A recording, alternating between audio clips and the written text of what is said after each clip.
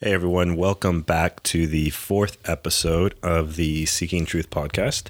If you hadn't caught the first three, you can go to seekingtruthpodcast.com and check them out. Quite a few people are listening to them, more than I think we expected. Yeah. So I guess some people are interested in listening to us blabber away about random things. But so this is going to be the fourth one. This we're going to do a little bit off the cuff. We just had a really great day yesterday and we're just hanging out and just kind of just go with the flow today and just have a conversation about different things and reflect on different things. And yeah, like what? I don't know. I mean, there's so much to reflect on. There's so much that has happened in the last couple of years. You know, since 2020, I feel like a lot has happened spiritually. Yeah, that's true. I feel like a lot has happened, personally for me and for us and for our family.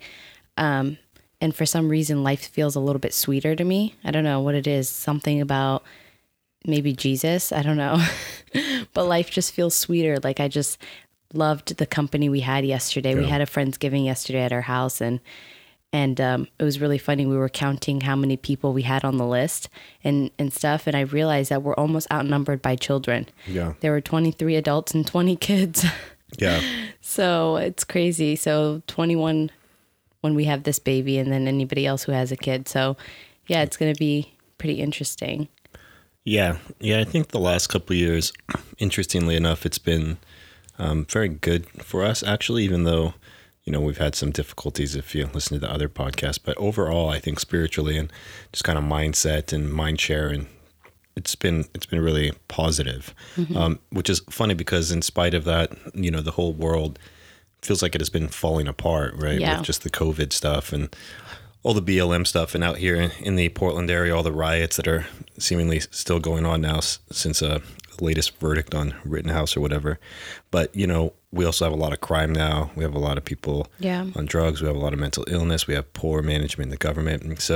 And that's not just here. I mean, I suppose it's all over the place. And so, we've just felt really blessed with the people in our life. Like really, I mean, sometimes I just sit back and I think about it and I think about all the people that I know and that we know and that we've accumulated over the years. And, it's been really interesting because we've been very fortunate to have really solid people and a lot of them, not like one or two. It's like dozens and dozens and dozens and dozens and dozens. I know, it's crazy. It's like, it just makes me feel really grateful. Like I said, yesterday was just so much fun. I just love watching the kids run around the house and everyone's like, are you okay? They're going to destroy things. They're going to break stuff. I'm like, let them break it. Like, this is a memory that can't be recreated.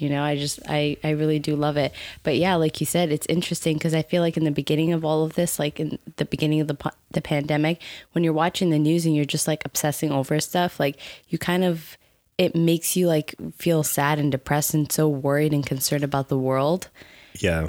Yeah, I remember back actually, I had Twitter, I had Instagram, I had all, these things. And I remember, I think it was March-ish 2020, or maybe it was April or May or June. I think it might have been over the summer. It seemed like the world just kind of went mad with all this craziness and lies and unrest. And I remember just deleting them because I was like, I just don't want to participate in this. This is ridiculous. Everyone's crazy. Yeah. And I think things have kind of, for half the people, it feels like settled down. And then for the other half of people, there still seem like there's some craziness. And so it kind of goes into at least kind of one of the topics I wanted to kind of touch on today, which I don't know, maybe I'm going to call it strongholds and lies. And I think it's important to kind of touch on that and understand it because I kind of take it for granted. I remember, this is going to be kind of funny. So I learned to play games a long time ago. Like I played chess with my brother when I was like 5. I remember playing like this game called Pente, and it's a little bit like Go. And, I was playing with him and I was like, I don't know, 4 or 5 or 6 or something. Mm-hmm. And it's interesting because it was the first time that I remember in my brain that I could make a move that could trick the other person. So I could make a move and I could put a piece down and then my brother would see that and he would be trying to, make a move on me. But it was the first time I knew like I could think how he thought and then I could manipulate how he thought so that I could win the game. And that's the whole point of a game. And then I learned to play chess a little bit. He beat me and I think made me cry a few times. He always tells me that. And I'm pretty sure he was just a jerk. But but then later on in life, and this is another, after that was like 5 or 6. And then when I was like in my early 20s, maybe, I was, hadn't gone to church forever and was just kind of trying to meet people. And I was a pretty shy, introverted person. I had just focused on school and college and everything, but was kind of getting out there. And, there was this pastor at a church in Gresham area, really, really great guy. And he had I think a weekly or monthly or bi-weekly poker game. This pastor is hosted like poker. And that's where I kind of really cut my teeth on taking what I had learned, maybe 15 years earlier as a really small kid and really applied it to a game called Texas Hold'em, which, I know a lot of people are familiar with. And I was fascinated by that game. And the thing that was fascinating about that game was, if you're not familiar, you have 5 cards that are eventually shown, and then you have 2 cards that no one sees it but you. And then you bet each round and, you see who wins. And just like poker, there's bluffing, right? There's lying. And just like, a game, you can see some of the information so you can kind of figure out, what this person could have, what this other person could have, how they're betting. And so there's all this information that you can try and get at. But the thing that was interesting was you had to think like the other person. You had to understand their mind and their personality and what they would try and trick you to do or what they thought you had or what you thought they had. And it's just this game, this mental game. And I always told people, and I think I made some videos before about this where, I think Texas Hold'em is a very important game for people to understand. It's my favorite game. I've actually started liking chess again lately. We were playing a little bit, and I think I beat you every time. You did beat me every time and almost made me cry a couple of times. Yeah. But Texas Hold'em was always my game. I remember when I moved to Colorado after college, I just packed my bags right after everything crashed in 2007, 2008, finished grad school, my master's degree. And then I just basically just moved out into the Arvada, Denver area, all by myself, apartment all by myself. And it was pretty lonely actually. And, but one of the guys at the new place I was working at, he invited me to go play poker. Like they were playing these house games. And I was like, oh, sure. I mean, I remember playing at the pastor's house. And oh, by the way, at the pastor's house, I cleaned them out all the time. I was good. Of course you did. Ryan he doesn't go easy on anyone, not even his wife. No, I'm very competitive. Yeah. But, even when I was out there with that new job and I wanted to fly home all the time. And so I would just play poker every 2 weeks and just clean these guys out. And eventually they're like, dude, you guys treating us like an ATM. I remember actually throwing some games because I felt so bad. Like I would just mowing over these guys, just taking their money left and right. But it was this because I understood people. Yeah. I understood their personality. Yeah. I understood their twitches. I understood their face. I understood the math behind the cards. I understood the pot, like how much money was in there. And, I'm going to take it to applying to life because it's funny. People sometimes when they're young and naive, they don't think that people lie. They don't think that people are ignorant or they don't think that people are wrong, and let me kind of clarify that a little bit. When you're like, some young girl or some young boy in a family, you're 1, 2, 3, 4, 5, 6. You don't know anything else in the world other than what your parents teach you. Yeah. And your parents don't know anything other than what they were taught, what they learned, what they experienced, and how much they grew in that time frame. Yeah. And so you can learn a lot of things out of ignorance that are incorrect, or you can learn a lot of things even out of ignorance that are correct because they just got taught the right stuff and they passed it on and it ended up being the right stuff. But you can just as easily be taught the wrong stuff, right? And that's passed down. And that's why generation after generation after generation, you can essentially have, the same mistakes, the same curse, the same, problems that just keep on breeding and propagating. But the thing is people have an interesting, I don't know what I'm trying to say. People have an interesting job ahead of them to kind of suss out what are lies, what is good, what is truth. And, we live in this world where there's this active force, there's active forces. There's kind of the good and evil, if you will, and the lies and truth, if you will. And those come in many different forms. Sometimes they come in just culture. Sometimes they come in, just people. Sometimes they come in friends and relationships. But the thing is, they always come through people. Yeah. Right. And I think that it's important to understand that because what am I trying to say here? Yeah, no, I feel like if you're going, yeah, I understand what you're trying to say. Like, it's really hard to navigate through Right. personalities and see who's being honest with you Right. and who's not, or what to discern the truth. Yes. And the other thing that I find very interesting is you're a very quiet person. So I think, and this is the other funny thing I wanted to add is sometimes as a young person, you think when you're lying, you're getting away with what you're saying. So you think people believe you and Right. you have it wrong. A lot of people are smarter than you think. But you have that, which is, you're a very quiet person and you take in a lot of what people say. So it always feels like someone is getting away with lying to you.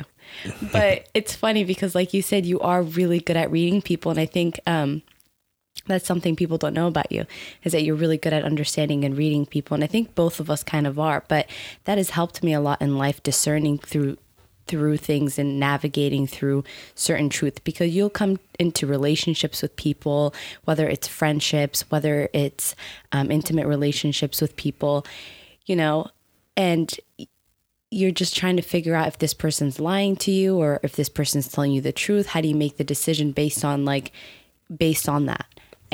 And you see the world nowadays, and I think that's a lot more clear that things are being you're being deceived in little things, right? It's like the media is deceiving you. It uses its emotions. You see all of these tactics that are being used against you, like the emotional tactics that the media uses to try to convince you of their truth or what they want you to believe is the truth. And it's very fascinating and interesting. It's something that we actually talk a lot about because we talk a lot about it because it's something that can derive you off of the path of where you should be headed, right? It's like you could be deceived and then you could be off track and then off a beaten path because someone manipulated and used a certain emotion to get you to go stray away from God, I would say. Because I think I would say God, sure. Yeah. But even just from the truth, because a lot of times people just have other incentives. So, the easiest one that I think a lot of people can relate to in some way is relationships, right? Yeah. You have a relationship, say boyfriend, girlfriend or something, and, say that, the guy just wants this and she wants this, but, you're kind of stringing each other along or trying to get different things, but you're not completely honest or open. And maybe even with yourselves, you don't know what you want necessarily, or they don't know what they want, or they don't have the same value, And so there's all of this stuff that you have to navigate through. But in, say, a more insidious or, situation, it's like someone can just be lying to you, telling you what you want to hear, being abusive, or telling other people, don't talk to this person, don't do this. Oh, they're lying, or and so there are these things that are kind of insidious. But even in the media, like you were saying, you can look at, say, the Rittenhouse trial, for example, half the people, and I'm just using rough numbers, I don't know if it's actually half, but are like, that was self-defense. Yeah. And the other half, for whatever reason, are like, well, no, he's a murderer. And it's like, it's like, so how do you see the same thing? How do multiple people see the same thing and come to two very different conclusions? And sometimes it's just, or all the time, it goes into kind of what information you're taking, where you're taking it from, how they're spinning it, and then also kind of your own internal desires of what you want to see. But there is still, in all of that, there is still a truth. Yeah. And you have to suss out so much nowadays, like everything that comes in through the media and everything that comes in through even religions and cultures around the world. It's just like, man, there's so much for people to navigate. What's true, what's not true, who should you be with, or who should you not, what relationship should you keep, what should you cut off, who's God, is this God, is this God, is this God, is there no God?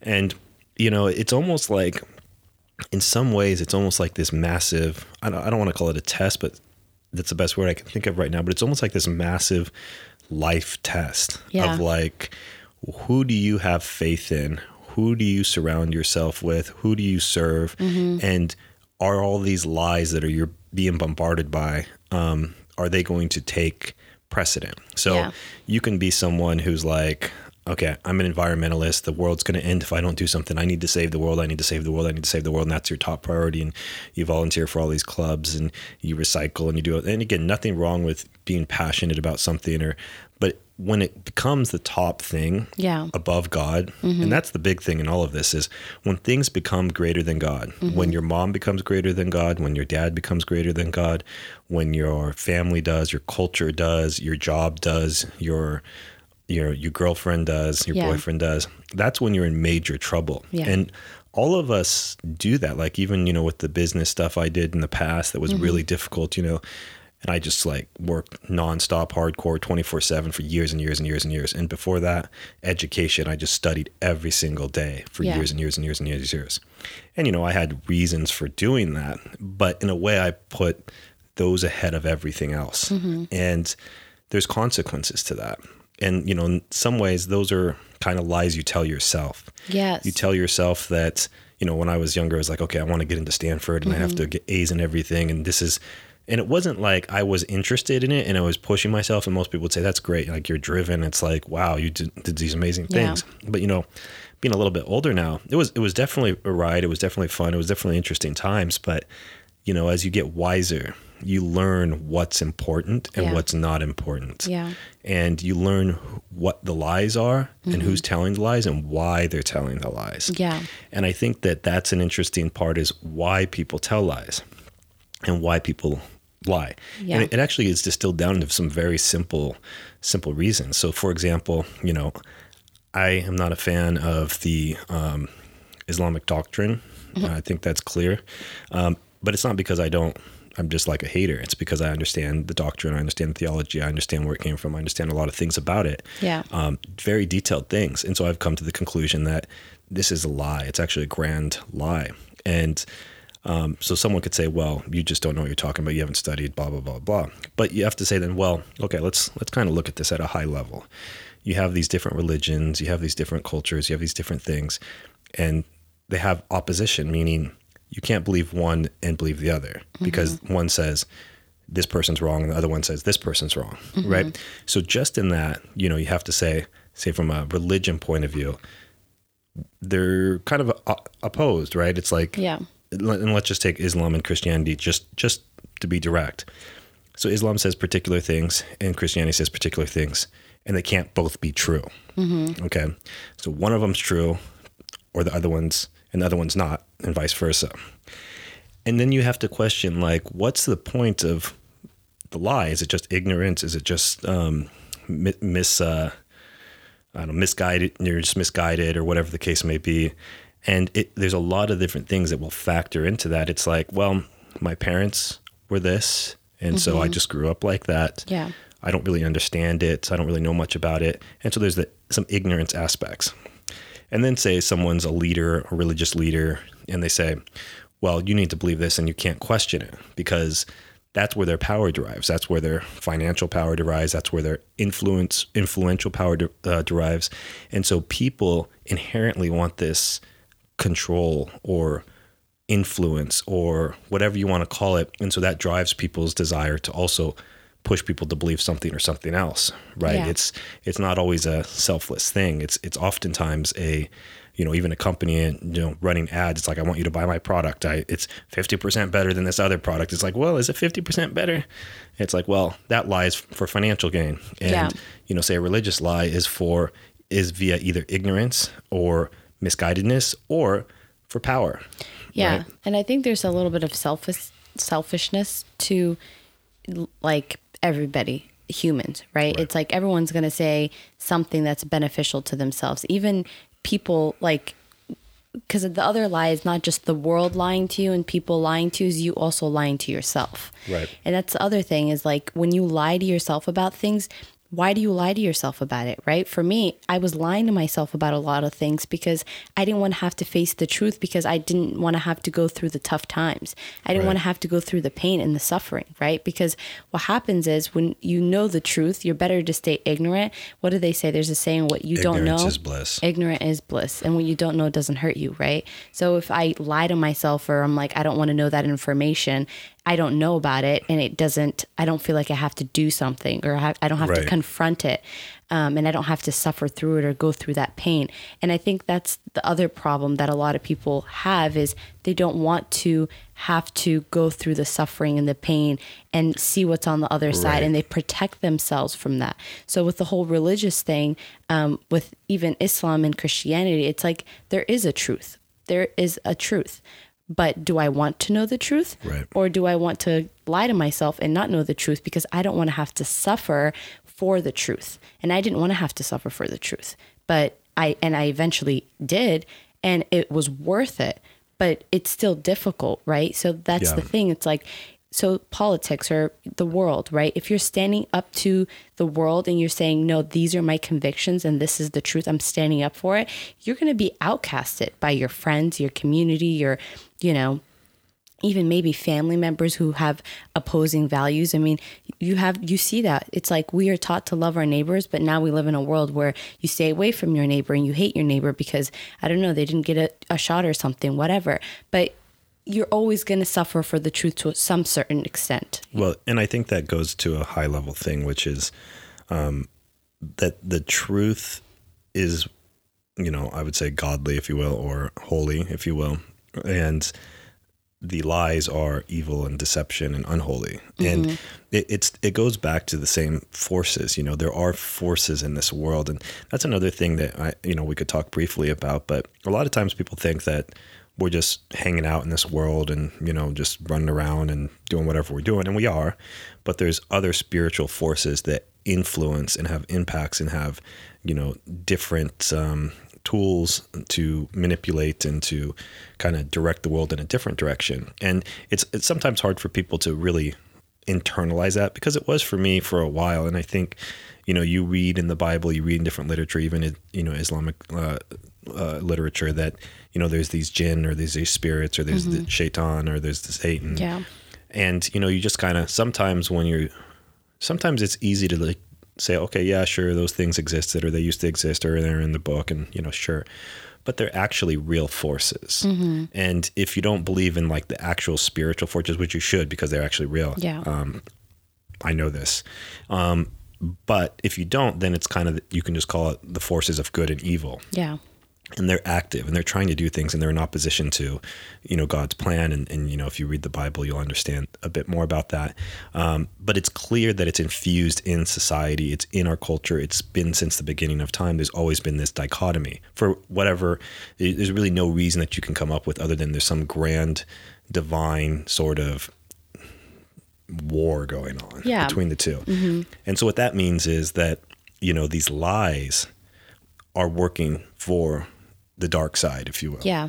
And the truth is working for the light side. Mm-hmm. And you just go back and forth. Like, we've talked to tons of people. We talk to tons of people all the time. And it's like, okay, this relationship's like this, or, this is like this, or, these are the facts here. And it's so difficult. And it does take time because you have to learn, this is a learning process, but it can be difficult to point something out to someone that may be so obvious to you. And for them to really internalize and understand that and understand why it's important, and understand the consequences of it as well. Yeah. So if you make a decision based on a lie, it's probably not going to end up too well. But if you make decisions based on truth and based on the light and based on good values and based on things that are holy, that takes you to a place that is, filled, not all the time, because there are definitely trials and tribulations throughout life, no matter what you believe, but it's through, you grow and you become joyous and you become, content and you become in relationship with God. And that's in opposition to the lies. Yeah. And it's just, I don't know, I'm trying to explain it, but it's like the evil forces are always running around trying to confuse you. Yeah. And I mean, and there's evil forces not only in the world, but even our body, exactly. our flesh is opposing. Your own mind. Yeah. Your own mind, your heart, it's opposing, the spirit. It's opposing, it's right. The fruit of the spirit is self-control. And so for me, I always kind of think about the beginning of times, like Adam and Eve in the garden. It's like the snake came to her and he didn't flat out lie to her. He deceived her and he made her question God's word. Right. And that is the deception of the world, and even questioning, God's word, but also questioning the truth. So God's like, here's the truth. This is what I told you. This is facts. The devil's like, are they facts?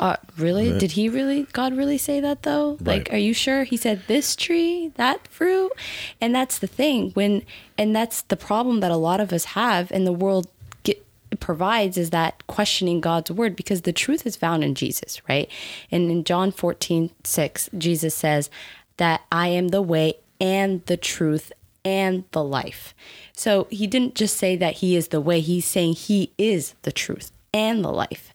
So when the world has you questioning God's words and is opposing the word that is, the word of God, then you know that you're being... Well, you know that there's something else going on. But the thing is, even before that, you have to question, well, where is God's word? Is it God's word in the Quran? Is it in the Bible? Is it in this or that? And, the funny thing is, I always say this, it's like there's only a handful of texts out there that you can, we always talk about this. And some people say, I'm so confused. There's so many religions and things. It's like... It's not really that many. I mean, you got, and I think we listed them before. You got the atheists, you got the Buddhists who are kind of in a similar camp. You got the Hindus, which have been around since the beginning of the time, polytheists, worshiping all sorts of gods. God, Yahweh doesn't like that stuff. Very clear. And then you got Judaism and Christianity, which is kind of just a growth out of that, if you will. And then you have Islam, which is like this kind of like... I mean, like this, and so this is the thing, like you said, there's not that many, I guess, to choose from. It's two books, right? It's the Quran, the Bible, and then, we can ignore every other book, that is out there, like the Book of Mormon, all that other stuff. But essentially, you have the Bible. So if you are a Christian person and you believe in the Bible, it's like, that there's the text that you have right in front of you is the truth. There is truth in that. So again, we kind of are outlining a problem, but now I guess we're kind of outlining the solution. And maybe this is how I found the truth, or how I'm guided in my everyday life, because we're guided in our everyday life based on the relationship we have with Jesus. And we know that there's truth in him. And so we're seeking him to tell us whether or not we should go left or right about everything, right? Should we buy this house? Should we pray about having another kid? Should we sell this? Should we get this job? Should we do this? So every day you're living, making a decision, but you're seeking the truth, which is Christ. Right. You are, but you're also using, the handbook for life, which is the Bible. But this is the weird thing. This is the interesting thing to me. And, I suppose I'm fortunate for having, grown up Christian just from the basis. I mean, we weren't hardcore Christian or anything like that, but it was like, that was always, our religion. And then as I grew up, I was kind of frustrated with all the churches that we had gone to be honest. I thought they were stupid. And so I just read the Bible myself and kind of went on my own journey, to find, the truth. And I did, and it took many years, and it took, dedication and looking and seeking. But the thing is like, what's funny to me is, and I said this to someone recently, even if you don't believe in Christianity or, that God or whatever else, it's like, the Bible is like the best book ever. Like, no, it really is. No, you like, said that to me one time in the very beginning. You said that to me actually, which was funny. You said, exactly. It's based, I don't remember what I said exactly, but as far as literature goes, as far as compilations of books go, as far as like, records and transcripts and all this other stuff, it's like number one. And I'm not saying I'm coming from a biased position, but I'm saying that as a, quote unquote scientist, as a person of looking at it definitively, it is a remarkable book. Yes. Historically, just how it's written, just how it's hyperlinked back to like all the references to, and it's like, it is actually a amazing book. There is nothing that compares on this planet. Absolutely not. And to me, that's fascinating because there's been a lot of writers, you got your, different, old texts. I can't remember, like Iliad or different things. You have, you just have these different people that were famous for like writing these books way back when, but nothing compares to the biblical compilation. It just doesn't. It just doesn't. And so to me, it's like, oh, that's interesting. You have this, this book that has stood the test of time and, is the best-selling book of all time. And it's, anyone who looks at it, has to concede that it is quite the compilation. And so you come at it from that angle, say whatever. But then you do have to decide, is this true? Am I going to say that this is truth? Yeah. Because even in, certain Christian denominations, they don't take the Bible as seriously as they should. Yeah. Like, even you could say Catholicism with the Catechism and other books and so forth, or you could even say Book of Mormon on top of other stuff. It's like the Bible is the go-to. Yeah. The Holy Bible. But you have to accept that and you have to believe that. But once you get into it and once you start comparing notes or doing your research or whatever else, over time, my conviction in it has grown tremendously. Yes. And it's through experiencing things that you don't think could ever happen to you. It's through life and seeing things happen. And it's almost, it's kind of like a little bit of a leap of faith. Like, okay, God, okay, I'm going to buy in. I'm going to read this, like, help me to understand it. And you go through. Or you say, nah, I think this is stupid. I don't understand it. And then you just go somewhere else and you look for Netflix, or you look for some sort of self-help books. Let me tell you this. I've read every single self-help book under the sun. Okay. I've been on this journey for quite some time now, almost 8 years. I've read every single book, that helps you let go of trauma, that helps you let go of, anxiety, fear. I mean, I've read everything under the sun that's related to anxiety, fear, depression, confusion, finding your passion, understanding your goals in life, or who you want to be, or how to parent, or like so many different books that I've read, and nothing compares to the Bible. Nothing. It's like, okay, I want to get, understand anxiety and fear, go to the book of Romans. Like, it's like, I want to understand how, to deal with parenting. It's like, God tells you right there. It's like, and it's alive and it speaks to your heart. There's never been a book that I've read, okay, that has spoken to my heart and has like made me come alive and has like brought me like out of the depression or out of the sadness or fear or anxiety of what I should do next. It's like, I find answers in the Bible. And that's the thing. It is a confusing, intimidating thing at first to approach it, but like it's like the best self-help book out there. And even for, people who are Christians and who, haven't read the Bible or who are intimidated by the Bible or whatever the case is, it's like, there's truth in that. There's life in that. There's guidance in that. Like, it is there for you so that you can navigate through life. Yeah. Yeah, no, for sure. And I think that it's surprising. It's surprising and not surprising. We all get busy. Like, I remember, like I said, I was in school and I studied like every day and, did engineering and got several degrees in that, but it took so much of my time. It took so much of my mind share. And, I'm it's paid off, if you will. So that was part of, the journey. But then there was also, businesses and other things that I was working on that just take up so much time. And it wasn't until, I don't know, I was just running hard until I think maybe the kidney thing happened. And then I kind of got a little bit more sober about life, because I think in the other podcast I mentioned, I thought I was just invincible. And you really do think that in your 20s as a male, I think, or at least people used to. I mean, I don't know what they think now if they're confused about all sorts of things like their gender and stuff. But anyway, I felt invincible.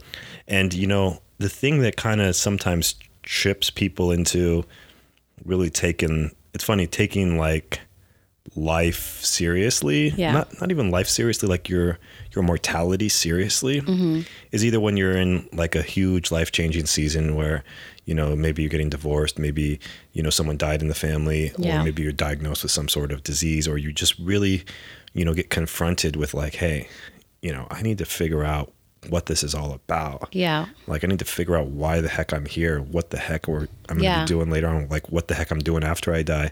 It's fascinating, and I've always thought about this stuff, and I've always, had the Bible to kind of reference that, and you have your beliefs, but you kind of have to move past that and then start like living as you're supposed to. So a lot of times in religions, it's like, okay, when you die, this is what I'm focused on. When I die, I'm going to go to heaven, or I'm not going to go to heaven, and something like that. But it's actually much more than that. So it's like you were saying before, is the word and the truth is a guidebook for joy in this life as well, and for guidance in this life as well. And I think it sometimes, maybe that's the second stage. The first stage is, and it's, I hate this kind of way of saying it. It's like, I don't want to burn in hell, so I need to figure out what's going to happen to me. But that's so shallow. It is it is a concern. It is like something that should be taken into consideration because, if you believe in nothing, you're going to end up as nothing, right? Yeah. Or if you believe in God, then you got to figure out what the heck God is, what his requirements are. Yeah. But I think some people, and for me, it was a little bit of that, but also just like my soul is aching. Like right. I'm in pain, like not like physical pain. I'm in emotional, spiritual pain. And how do I stop my soul from aching? How do I stop feeling lost? How do I stop feeling worthless? How do I stop feeling depressed and sad? And, like, I don't know where I'm going with my life. And I think of course, like, your eternal life is important, but in this world, that's what you're seeking, right? You're like, oh, maybe if I get into this relationship, my soul will stop aching. Maybe if I drink more, party more, self-care more, or go on this vacation, or, maybe if I just get a different job. And then you realize that it's not about your job, or it's not about the relationship that you're in that brings that peace to your soul, that joy to your soul. It's Jesus Christ. And I always sound preachy when I say that, but when you find the truth and the happiness, like I've gone through a lot of different things, and I've that through the last 8 years, like I've gone through seasons where I have really had bad depression and anxiety and all of that. And so for me, it's like I want to shout at the rooftops because I found how to make my soul stop aching. And so yeah, like you said, there's different things, but I would say the majority, especially in the generation we live in now, in the world that we live in now, you're not going to find happiness or peace, going on social media and telling someone off. I don't know. It's just, we live in a weird world where the world is trying to convince you that you can find your own peace. You can create your own perfect world and, apart from God, and like, you don't need this, or, maybe if you change your gender, you're going to feel more like yourself. And it's just deception, and it's lies. Yeah. And I think that we're seeing just so much of that, like, just even the idea like, oh, everybody's racist and everybody, you can be a boy or a girl, or if you don't get this shot, you're going to die or you're going to kill people. It's just like the amount of lies and deception that are just, perpetuated. There we go. Perpetuated at this juncture is astounding. Yeah. It's astounding. Yeah. And, I think it behooves all of us to say stop. Like, stop. Yeah. And that's what's a little bit frustrating is that people are worried about telling the truth. Yeah. Like the truth gets you in trouble, if you say honestly, how you feel or what's actually true, or that this isn't going to make you happy. People are kind of self-righteous and entitled. They think, I should be able to do whatever I want to do. Yeah. And it's like a lot of the things that you're doing are just going to make you miserable. That's why you're miserable and you want to do the things that you're talking about. Yeah, it's self-destructive. And it's self-destructive, right? But they're like, well, you can't tell me what to do and yada, yada, yada. But it's this lie that you're on your own, that this is all about you, that the world revolves around you. It doesn't. Like, I hate to break it to you, but the world does not revolve around you. No, it does not. It doesn't. It revolves around God. Yeah. That's what the world revolves around. That's who created all this. That's who we're servants to. That's the dude that, like, at the end of all of this, you're going to be sitting there and it's going to be like, this is the guy. This is the king. This is the head honcho. Yeah. And you were worried about chopping off your dick. I don't know. Yeah. And that's the crazy thing to me, honestly, is the fact that, like, I don't think people truly understand God's design for the world and how he intended for us to live our life, because somehow I feel like the world has convinced us and deceived us into thinking God is not for us and he's against us. And like, we can, like, God is going to make us miserable. If we follow Jesus, we're going to be miserable, like, or something like that. Like, I feel like for me, like, our relationship. Well, it's the lie. It is the lie. Is the same. It's the lie from the garden, which is God doesn't want you to be happy. He just wants to hurt you, and he wants to control you, and he wants to make it not fun for you. I mean, God created this craziness. Like, the thing that I always go back to is like, and this is going to sound stupid, but like, look at your hand.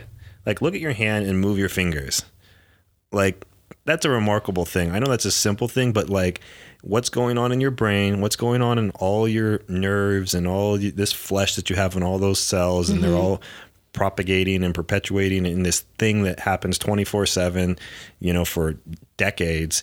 Like that's all designed by God, and then all the stuff around us, and then even this house you're listening to, and even this podcast that you're listening to, the internet, like all this physics, all these systems, all the things that everything's based on was created and designed. And like I don't care what anyone says, they're created and designed. Like if you don't think they're created and designed, I don't know what to tell you. You need to like check yourself before you wreck yourself, because these things don't happen by chance. No. And so just the fact that we have all of these things, we have all these different types of food, we have all these different types of places, all these different types of animals and trees and plants and all these things. It's like God created this environment and this galaxy and this universe that is just sprawling with creativity and things to enjoy, with rules around what's best, not rules to say like, oh, I'm taking stuff from you, about what is the right way, the best way, the most fulfilling way to live your life. Yeah. And that's the thing. It's like the creator of the universe, your creator, the person who created all of us, everything in this world,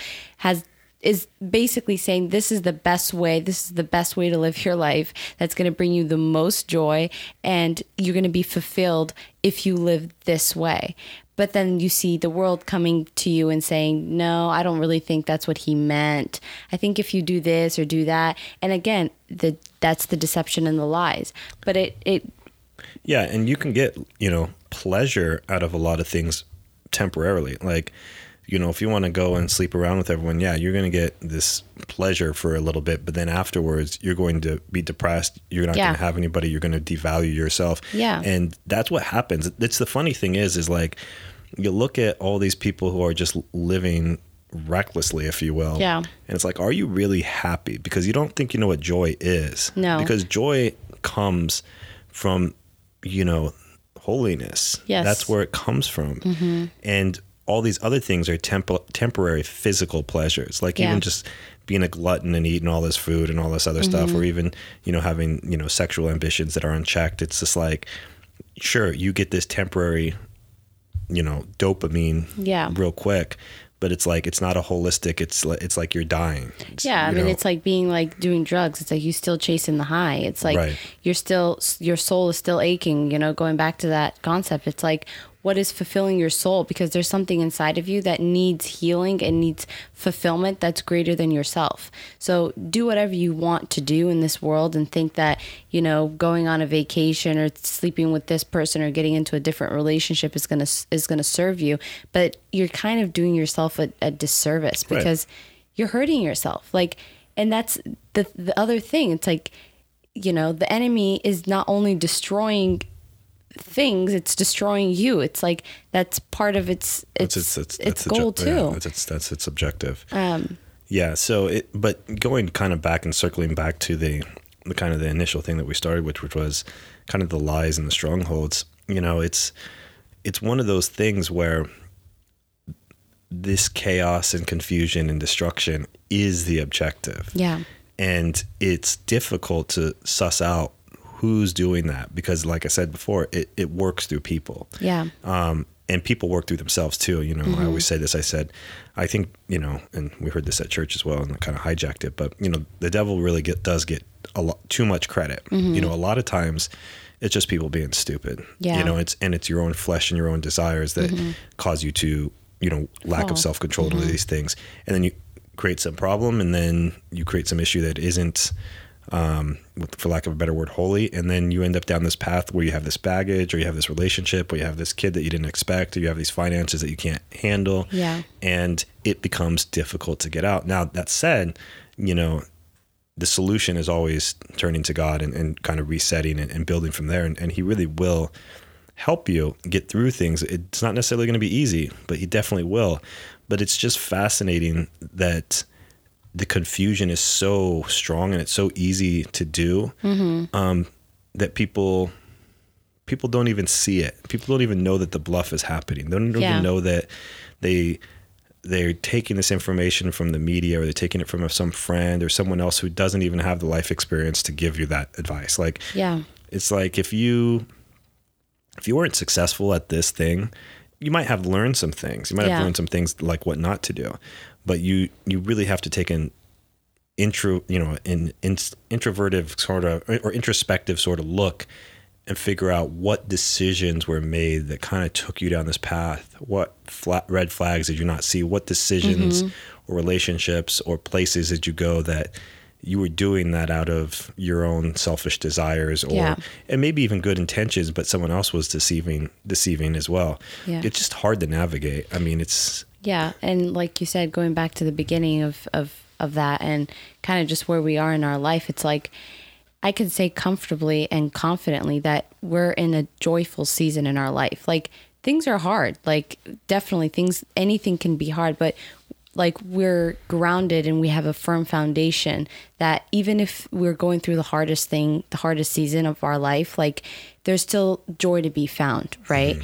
Right. And I feel like with the deception of just like what's going on in the world, something that I always go back to is like the fact that people can be used to kind of, I don't know, people come in and out of your life, right? A lot of people have come in and out of our life. And when you want to be accepted and you have certain insecurities, those insecurities come up and then it deceives you from the truth. Like, I don't know if that makes any sense. Right. So like fear, for example, like this whole COVID thing, right? It's like fear is what is the emotion that is being used to control you. And so you have this, this whole COVID thing that's happening, and, and it's this fearful thing that has been instilled in people. So people have all this fear and anxiety about being around other people and whether they're going to die or if this person's going to get them sick. I would posit to say that fear is always the thing that controls you. It's really true. The only thing that controls you. And let me try and flesh that out a little bit. So, if you have some sort of religion and you're fearful, if you do this and you're in fear that you ask a question or that you change your mind or do whatever, then you're going to get in trouble, or someone's going to yell at you, or someone's going to be like, why are you doing that? That's control through fear. And then another thing is like, say you're in a relationship and it's an abusive one, and you have low self-esteem, but it's like, oh, I don't think I can get anybody else, and you're afraid. You're being controlled because of the fear of that person not accepting you or leaving you, or you're not being able to find someone else. So what actually ends up happening, as I'm kind of thinking through my head, is fear is the thing that controls you. Even the COVID thing, like you're saying, it's fear that controls the people. And it's fear that, like, I don't want to die, or what's going to happen, or they're saying this or they're saying that. It's fear that's causing that. Yeah. The people who aren't afraid, they're free. Yeah. Right? They're free. People who love are free. Yeah. People who aren't afraid are free. That's just how it works. And it's funny because it's so clear that that's how it works.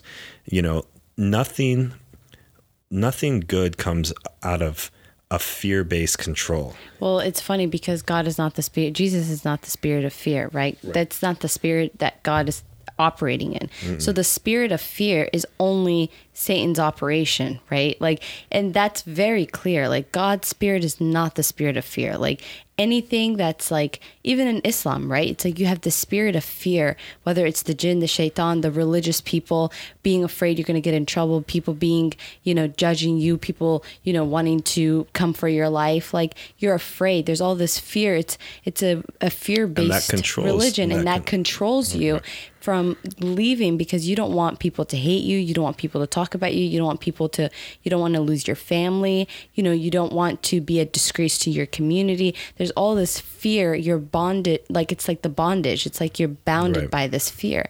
And again, God is not the spirit of fear. The spirit of fear does not exist it's like, that's not the spirit. We have the Holy Spirit, and that's the spirit of love and truth and life.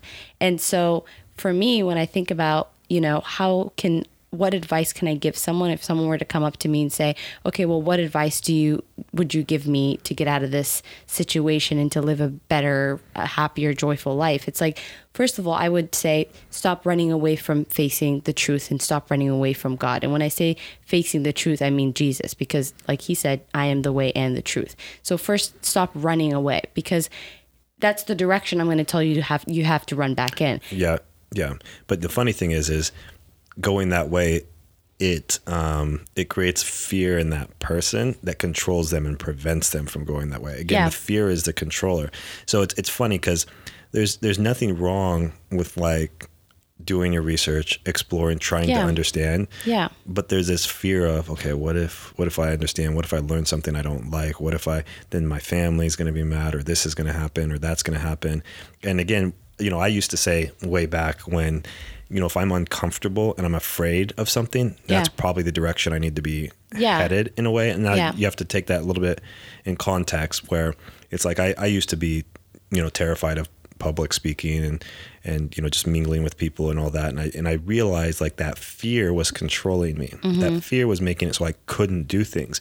And there's a lot of people that know me when I was younger, and I was a kid that was like looking at the ground, wouldn't make eye contact with anybody. I was this uber nerd who just studied and that's it. But at a certain juncture, when I was doing some business stuff, I realized, and this is a good thing about me, is once I realize what's going on, I can make a plan and I can overcome it. So, there was this one year, it's quite a while ago. I was like, okay, well, obviously this is a problem, and obviously this is preventing me from moving forward in what I want to do. So I'm going to meet a new person every single day. And I was like, I'm just going to do that. I was afraid to do that, but it was something of like a little bit of self growth. But my litmus test was, why am I afraid of doing this? What's the harm that's going to come? And it's like, well, people might think like I'm weird, or like they might, think that I'm awkward, but it's like, that's the whole, that's why I need to do this, is to get over that fear, which is unjustified. It's like, what's the worst thing that's going to happen?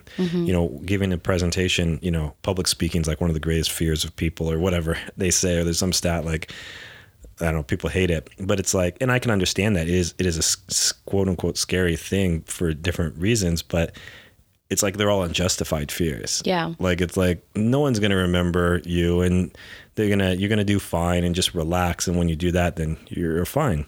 Even, some podcasts and videos I made years ago on YouTube, I did that because I was like, I need to get out of my comfort zone and just move forward. But like you said earlier, fear does have a grip on people. Fear.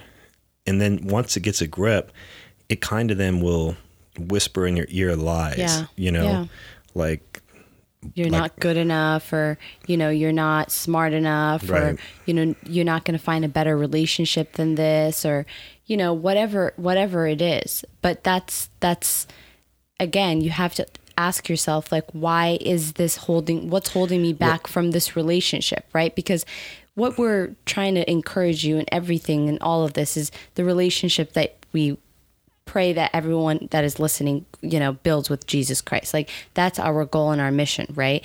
And so for me, and this can go to someone who's Muslim, this can go to someone who had a bad experience, I guess you could say, like, say they had a parent who passed away, and they're like, just don't want to have a relationship with God because they're mad, or they don't understand why that happened, or whatever the reason is, right?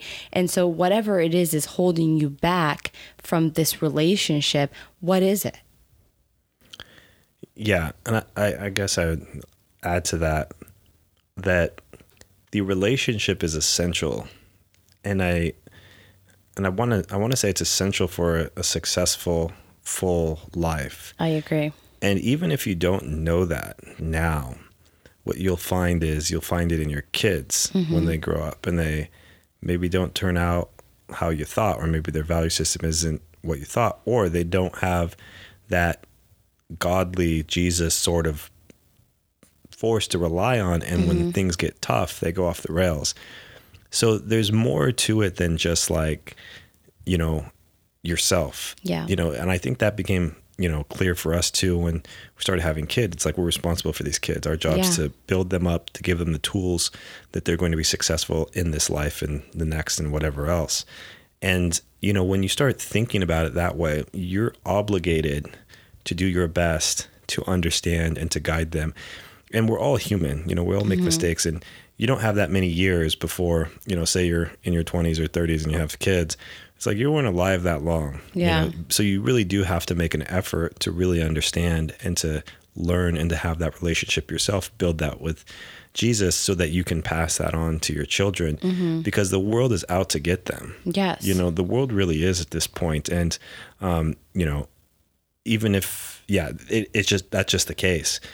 And you're not always going to be there for them. No. You might pass away. You might be somewhere. They might be at someone else's house. They might be at school. And for us, it's very important that we instill in our children, Jesus, and that relationship, not even, the word and all that's important. Obviously they're young and so they have to learn that over time. Just like, we teach them math or English or whatever, we teach them, Bible stuff, but more than that is that relational aspect. It's not a ritualistic aspect. So we could be like, oh, pray and do it this way and do this and do all these rituals and we go here and it means nothing. Means nothing. That's the craziest thing to me, that is just so simple. It's very simple, right? And again, like coming from the background that I come from, of course it's going to feel like this is too simple. This is too easy because wait, I don't have to pray 5 times a day, or I don't have to do this or do that.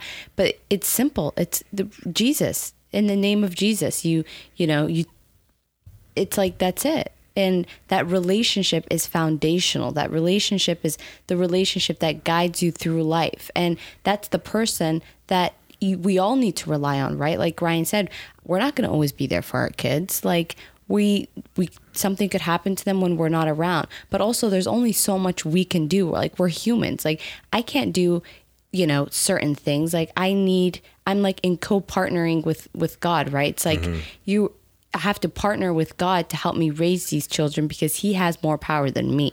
Like all I can do is pray over them and teach them the word and the foundation so that they have that foundation to go off of when they grow up. And then I have to be like, okay, God, it's in your hands.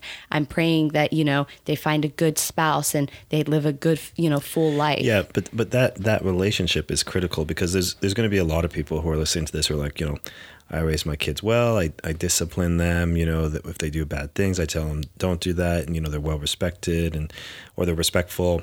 And so you can have all of these things and, you can have a decent kid. That doesn't protect them though. And so it doesn't protect them for the rest of their life. It doesn't give them a methodology for guidance, like where to go for guidance, like God-based guidance. And it's just funny because it's an incomplete way of parenting to do it without God. And someone may be like, oh, Ryan, you're crazy. I can raise my kid. You're wrong. Yeah. You're absolutely wrong. And you will see it and you're going to see it in the most destructive ways. Yeah. And it's going to be heart-wrenching because you're going to be like, well, what happened or what went wrong? Yeah. And the thing is you didn't have that foundation. You didn't have that relationship to resist temptation, to guide you to where you need to go when you're in college or your kids are in college or they have this difficult time or someone says this, because there's always people that will be out. There's always evil out there to get them. There's evil influence out there. I mean, no matter what, right? It's like your kid's going to go to college or they're going to be in a certain relationship and they need to know like what is love, right? Because Jesus is love. And that's the thing. When you know and understand the love of Christ, it's like you can compare that love to the people that you meet, right? Like for me, even being in a relationship with you, I didn't know what it was that I was seeking or I wanted, and I didn't know Jesus, but you showed me this kind of love, like you demonstrated the love of Christ to me. And when I learned about Jesus and I learned about, the love that is Jesus, it's like, I was like, okay, you did a good job demonstrating that. You walked that for me, right? But I feel like in life, it's like, a lot of people don't understand what love is. They think that love is something that ends up being destructive to them, right? They're in an abusive relationship or they get raised a certain way in their home and then they think that's love. And, our parents and the people who raise us are not perfect people. And yeah. I would say, though, that you could be taught to think whatever is whatever. Yeah. Right? I mean, there's plenty of examples just from a psychological research or whatever point of view where you could probably raise someone in a prison, right, or a dungeon, and and they would think it's normal if they didn't know any different. Yeah, that's true. So, you can teach a kid what love is in just a weird way. It's like, your parents could never say it, or they could, be very strict, but it's like, I'm doing this because I love you. Yeah. And they could be thinking like, well, I'm so strict and cold because I'm trying to instill this discipline in you. And it's like, okay, but there's definitely discipline is part of a loving relationship for children, but there's a way to go about it. And there's also a loving relationship. And there's also, just balancing things out. But again, the example is, in the Bible, it's in Christ, but people often come up with their own rendition of things, Yeah. because if you don't have, some sort of guidebook, if you will, then it's going to be culture or tradition or something else that sets that up. And, there are some cultures that, pretty weird ideas. Yeah. And, culture and tradition can be very powerful though, because everyone's doing it. So that's just what you do. And so, everyone's verbally abusive here, and that's just how it is in this household. And it's like, well, that's okay. I get that's how it is, but that doesn't mean it's right. Just because everyone's doing something doesn't mean that it's right. Yeah. And that happens a lot. And it's kind of this herd mentality, this crowd mentality. And then it's like, well, if I have to deal with it, then someone else in, the same community has to deal with it. It's like, we're all in it together, but it does cause destruction. It does cause issues. And, it doesn't have to be that way. Yeah. So. No, it's funny. I have a little funny story to tell you about culture, because, when you first start, like you were, when I first started dating you, I had this idea in my mind based on like all the shows and movies and stuff that I watched, that like on Valentine's Day, if your boyfriend gets you like this big box of like chocolate, Ryan's laughing at me right now. If you give me this big box of chocolate and these beautiful flowers, that means you love me. And I remember the first Valentine's Day, Ryan's birthday's on Valentine's Day. So the first Valentine's Day we had together, I didn't get flowers. And I'm like, do you not love me? Like your idea of what love is, or like just how it is distorted by the culture, right? Because for some reason, I don't know why that symbolized whether you loved me or not, even though like obviously there's so many other things that you've done for me, or just being there and helping me through tough times, and always being, a shoulder that I can like lean on. It wasn't apparently enough because you didn't buy me flowers. And I remember, as I was maturing in our relationship and in my faith, I told him one time, I'm like, I don't really care about Valentine's Day. You don't have to do anything for me. And Ryan legit thought this was like a trick, like I was tricking him or something.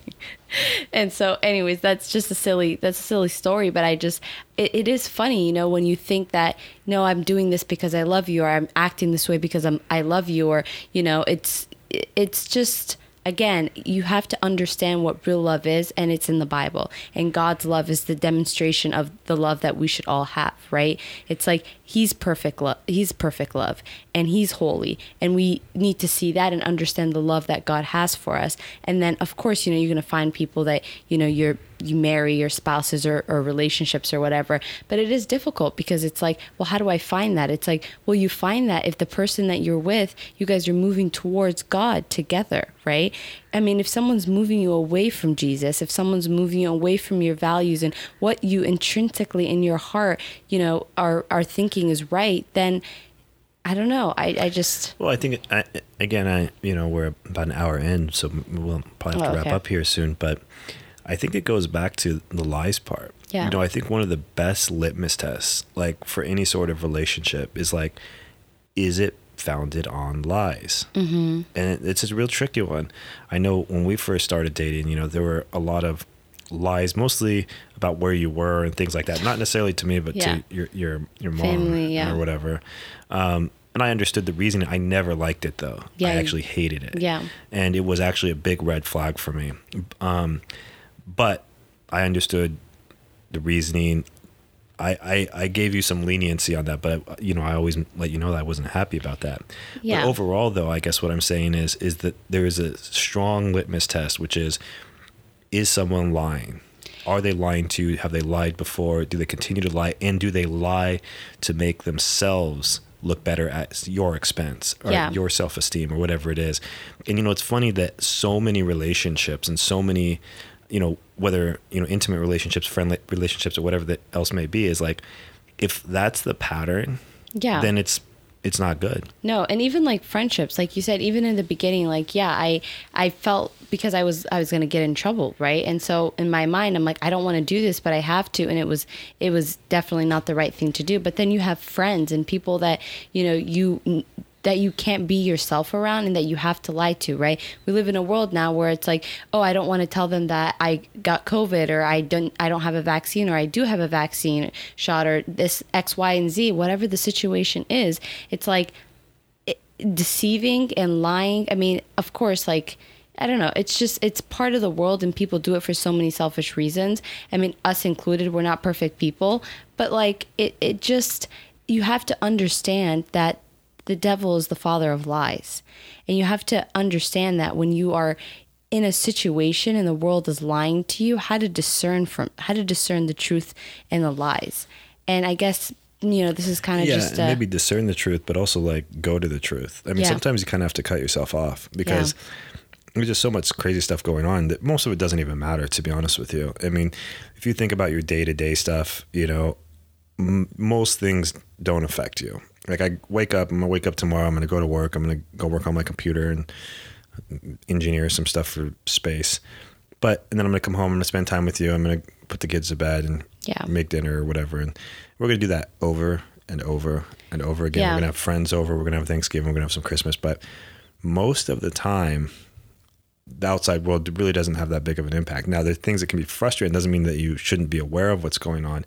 But most of what you should be doing is with your family, with your friends, and with God. And and it's a distraction. Honestly, I guess, as we wrap up this podcast, I guess I would just be like, it's a distraction. The world is a distraction to you. When you focus on God and you like don't focus on the world and you're trying to build a better relationship and even understand, God and the Bible, and you're seeking the truth, you start to just, nothing else really matters that's in the background, because it's definitely not important. It's not center stage. It's a distraction. It's like, what are you going to get from looking at the TV? Again, it's just a distraction. It's distracting your mind. It's distracting your soul. It's, deceiving you, lying to you. It's making you think that these things are important, and somehow you have, you can do something about it. It's like, you can't do anything about the problem of the world. We live in a fallen world, and, you can't, there's nothing you can do about it. So what you can do is you focus on your family and the circle that matters around you, and you work on your understanding and your ability to kind of project that godliness, if you will, around you, and to serve and to build people up around you. And that's what you do. I mean, and then if you go in and work and you work well, you work hard, you do good work, whatever the verse is, it's, you should be working as if you're working for the Lord, sort of thing.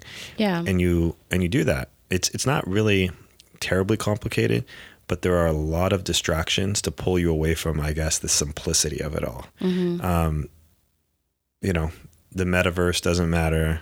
Social media doesn't matter. Who's doing what, and the Kardashians doesn't matter. And we all have these guilty pleasures. And I mean, I think we're watching The Bachelorette or something lame like that. What do you call it? Trash TV. I know, we do have our trash TV we watch. You just have to understand where things are coming from and not to get caught up in things that don't matter. And there are things that do matter. Sometimes you do have to stand up and you have to fight. But kind of the conclusion that I've came to is, what you need to do that is at a local level, with your family, with your friends, and not be like an annoying person, but be like, you're bettering yourself. You're getting closer to God. You're working in your community or the people around you in that way, so that you're furthering the kingdom locally. I mean, everyone wants to be like, oh, I'm going to go and save the world. It's like, no, you're not. You're not going to save the world.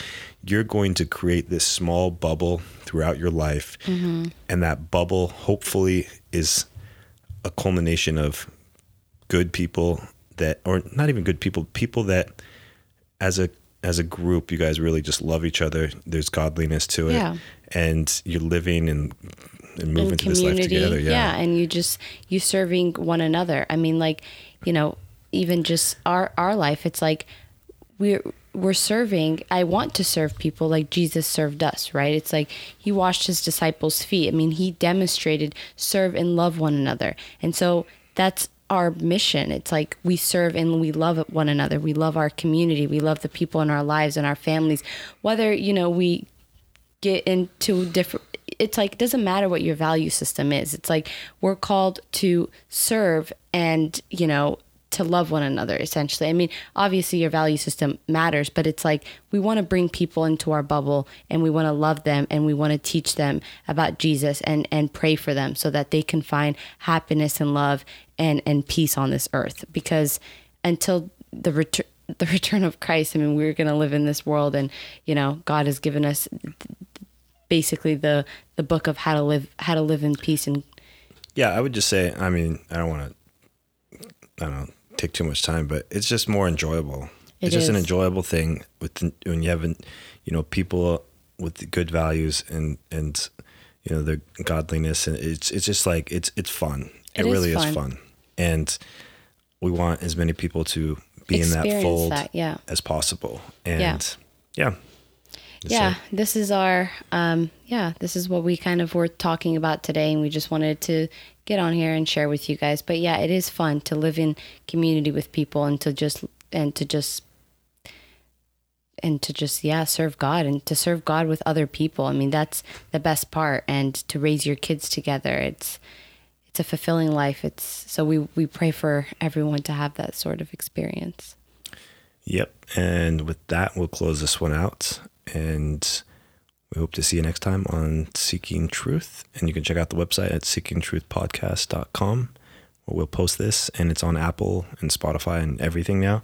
So you can go subscribe wherever, basically. Nice. So we'll see you next time. Bye. See ya.